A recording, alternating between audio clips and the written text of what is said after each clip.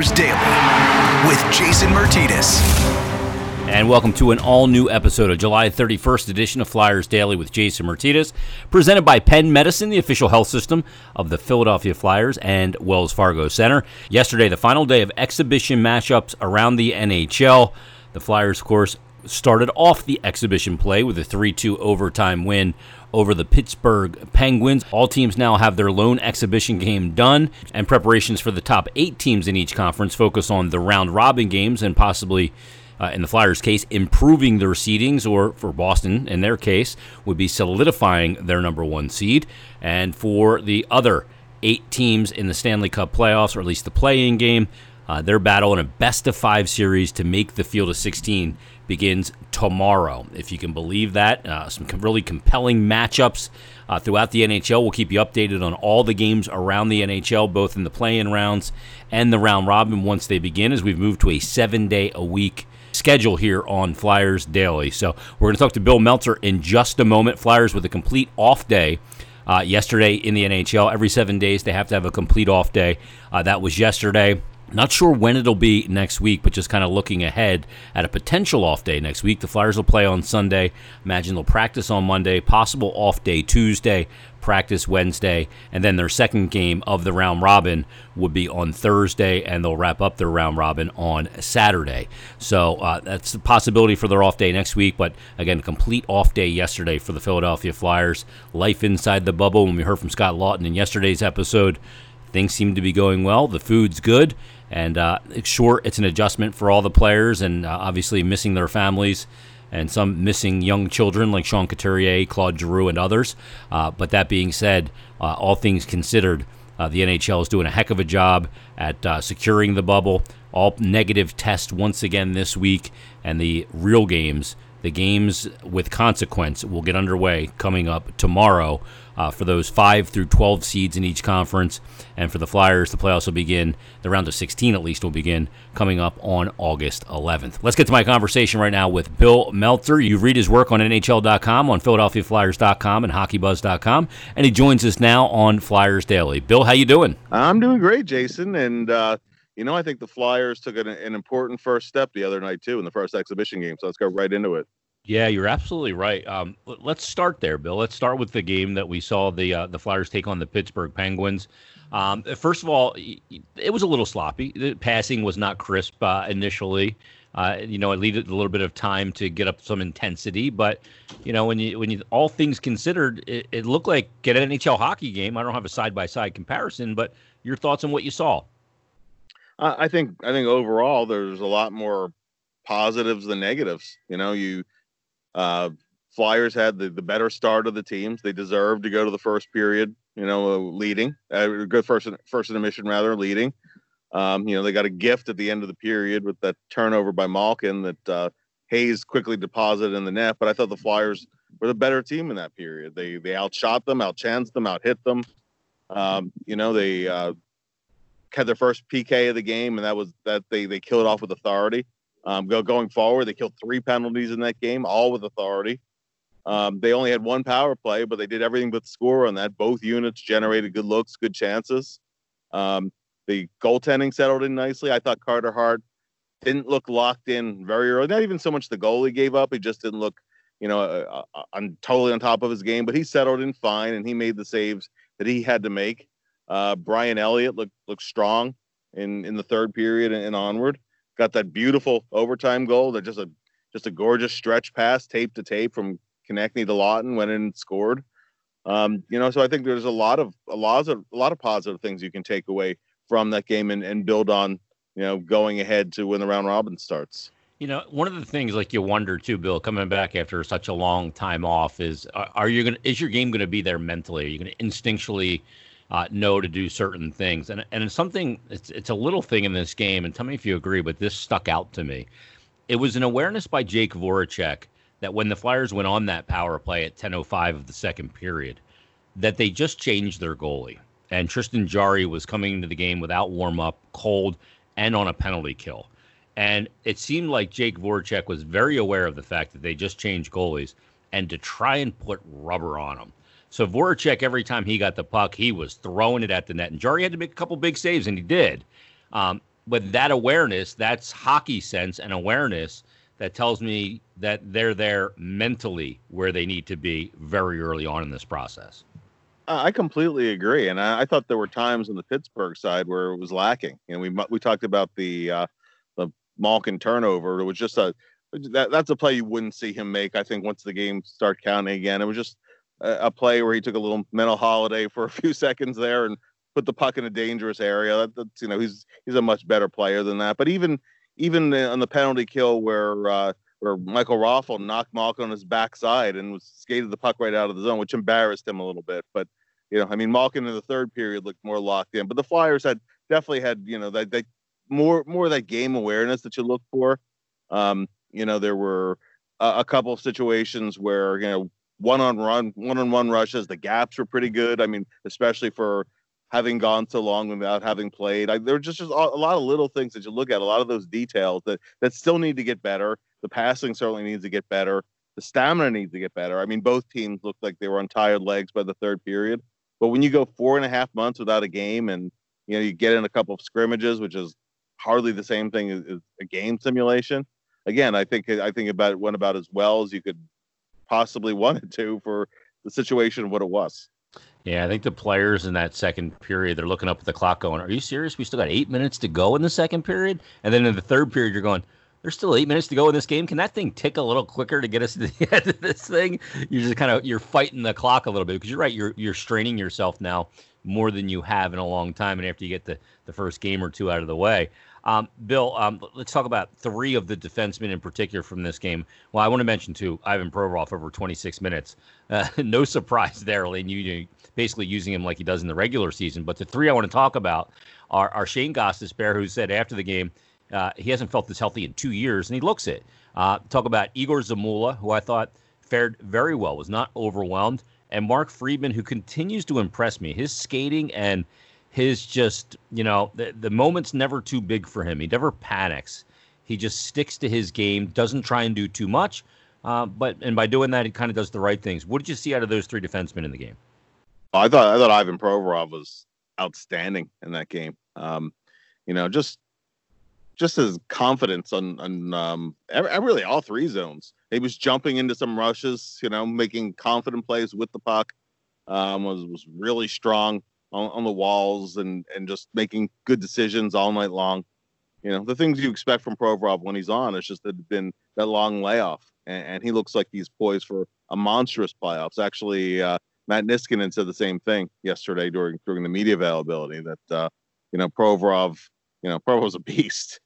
And, I think that bodes really, really well for the team.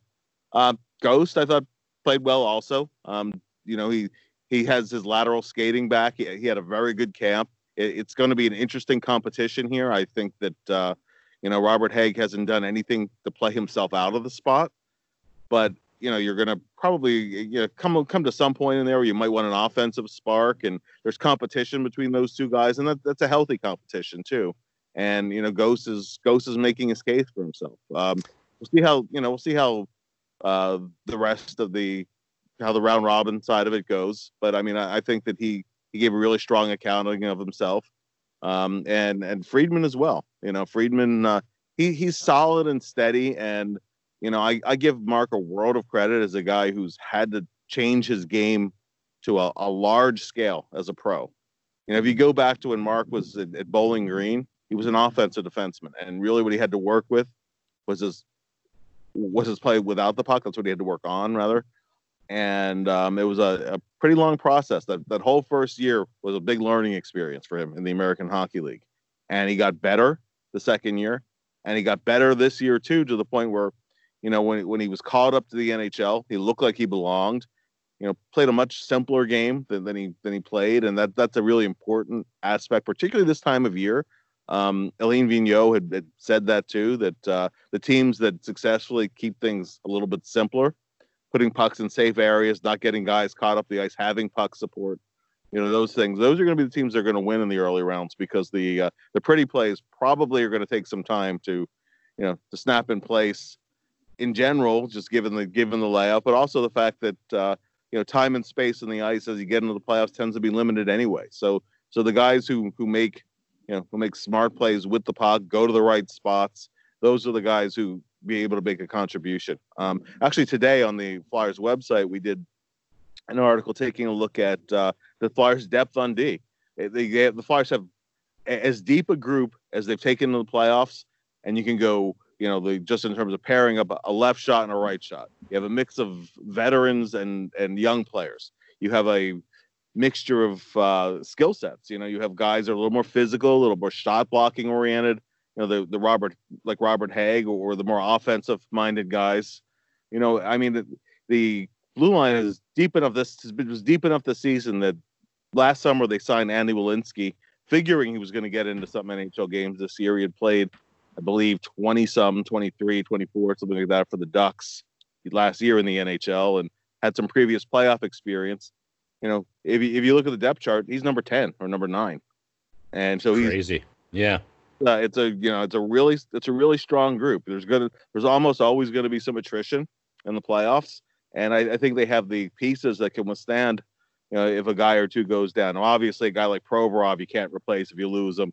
A Niskanen would be hard to replace, but if you lose a guy for a short period of time, they have some guys you can move in that could give you a solid game or two. And sometimes just that 1 or 2 games, contributing to a playoff run can really lift a team. So I really like how the blue line in general looks at this point. Yeah, you're not moving Sammy Kapanen back to play D because you have so much depth there. And then you couple that with 2 undrafted defensemen and Phil Myers, who's already in your top 4, and then Zamula as well. I mean, it's just you got to use, at some point they'll have to use these guys as equity in the trade market, because you can't keep them all.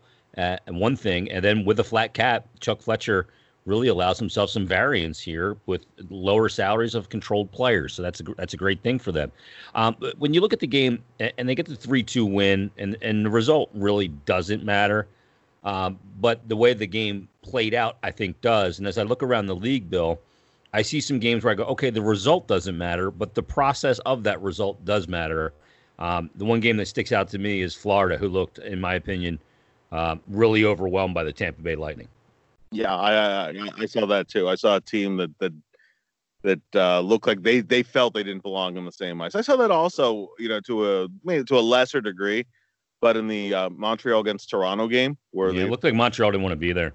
They really, really didn't. They never felt like, even when it was 1-0 for quite a while, you never got a feeling they felt like they could climb back into it. And 6 power plays and they gave up 2 goals.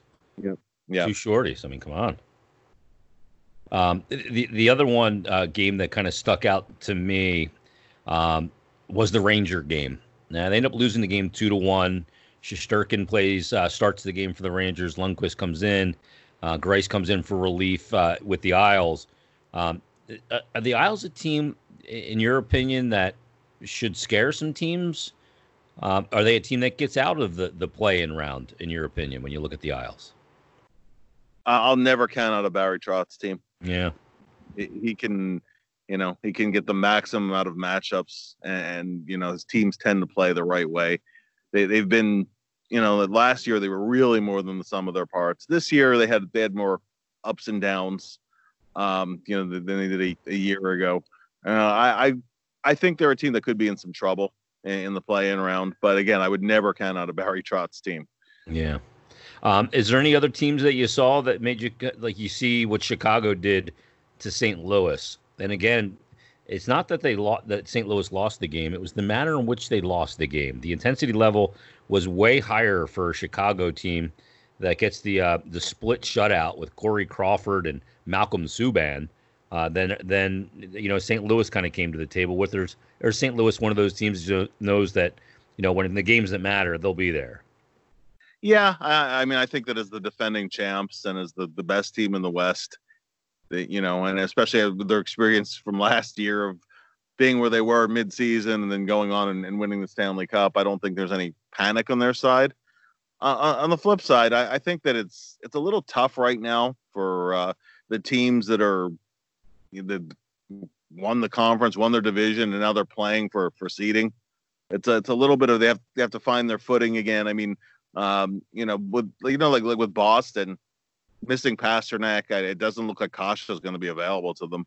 It's and he was a big acquisition for them late in the season. But there's so much talent there that I think that when the bell rings, those teams will answer it.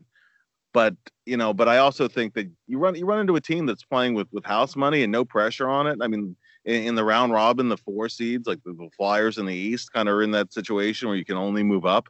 As long as you approach it as an opportunity and treat it that way, I think that the teams that are just fighting to hold the spot that they have, I think they were a little bit of a disadvantage, truthfully.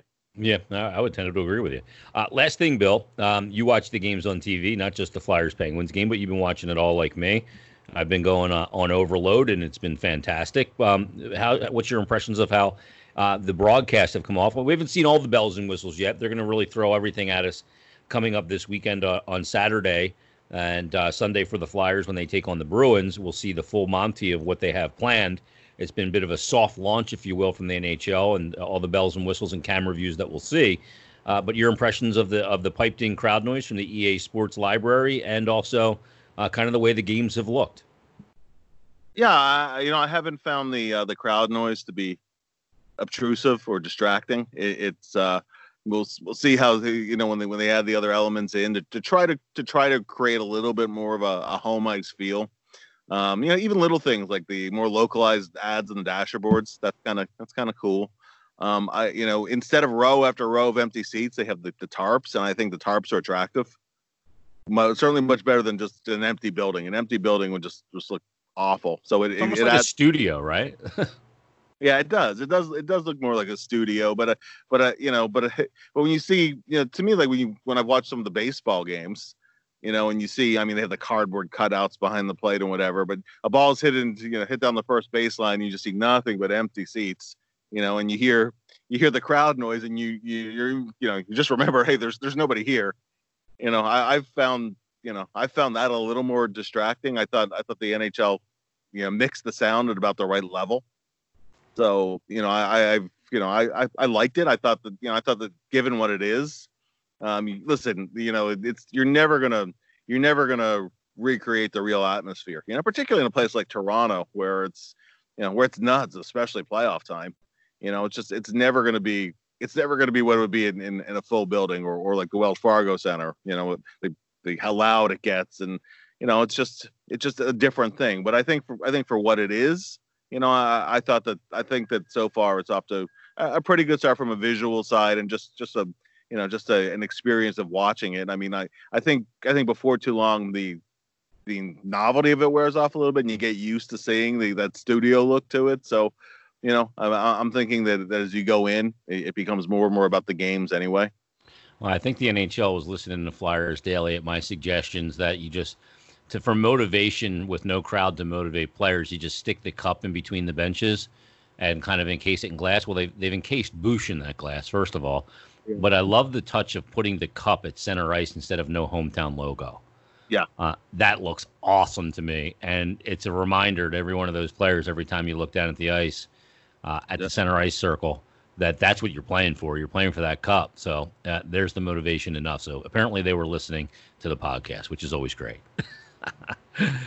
Bill, thanks for doing this. It's going to be a lot of fun coming up on Sundays. The Flyers will take on the Bruins, and all the action will heat up. Man, we got a lot of best of five starting on Saturday as well. A weekend of hockey, which is going to be tremendous. Thanks for doing this, and we'll be definitely reading your stuff on PhiladelphiaFlyers.com, NHL.com, and Hockey Buzz as well. Thanks. Yeah, will do, man. Talk to you soon. Special thanks to Bill Meltzer for joining us on this episode of Flyers Daily, which is presented by Penn Medicine, the official health system of the Philadelphia Flyers, and Wells Fargo Center, supporting our Philadelphia Flyers. Penn Orthopedics creates the ideal care plan with treatment options fueled by our own world-renowned research, doing what once seemed impossible so you can too. Another reason why your life is worth Penn Medicine. Learn more at pennmedicine.org/ortho. All new episode, a Saturday episode coming up tomorrow. We'll kick off the month of August with a brand new Flyers Daily. In the meantime, everybody, thanks for listening and stay healthy, and we'll talk to you on tomorrow's episode of Flyers Daily.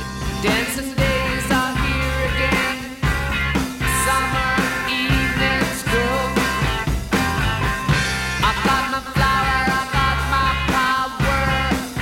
I got a woman who knows. I said it's alright, you know it's alright. I guess it's all in my heart. You'll be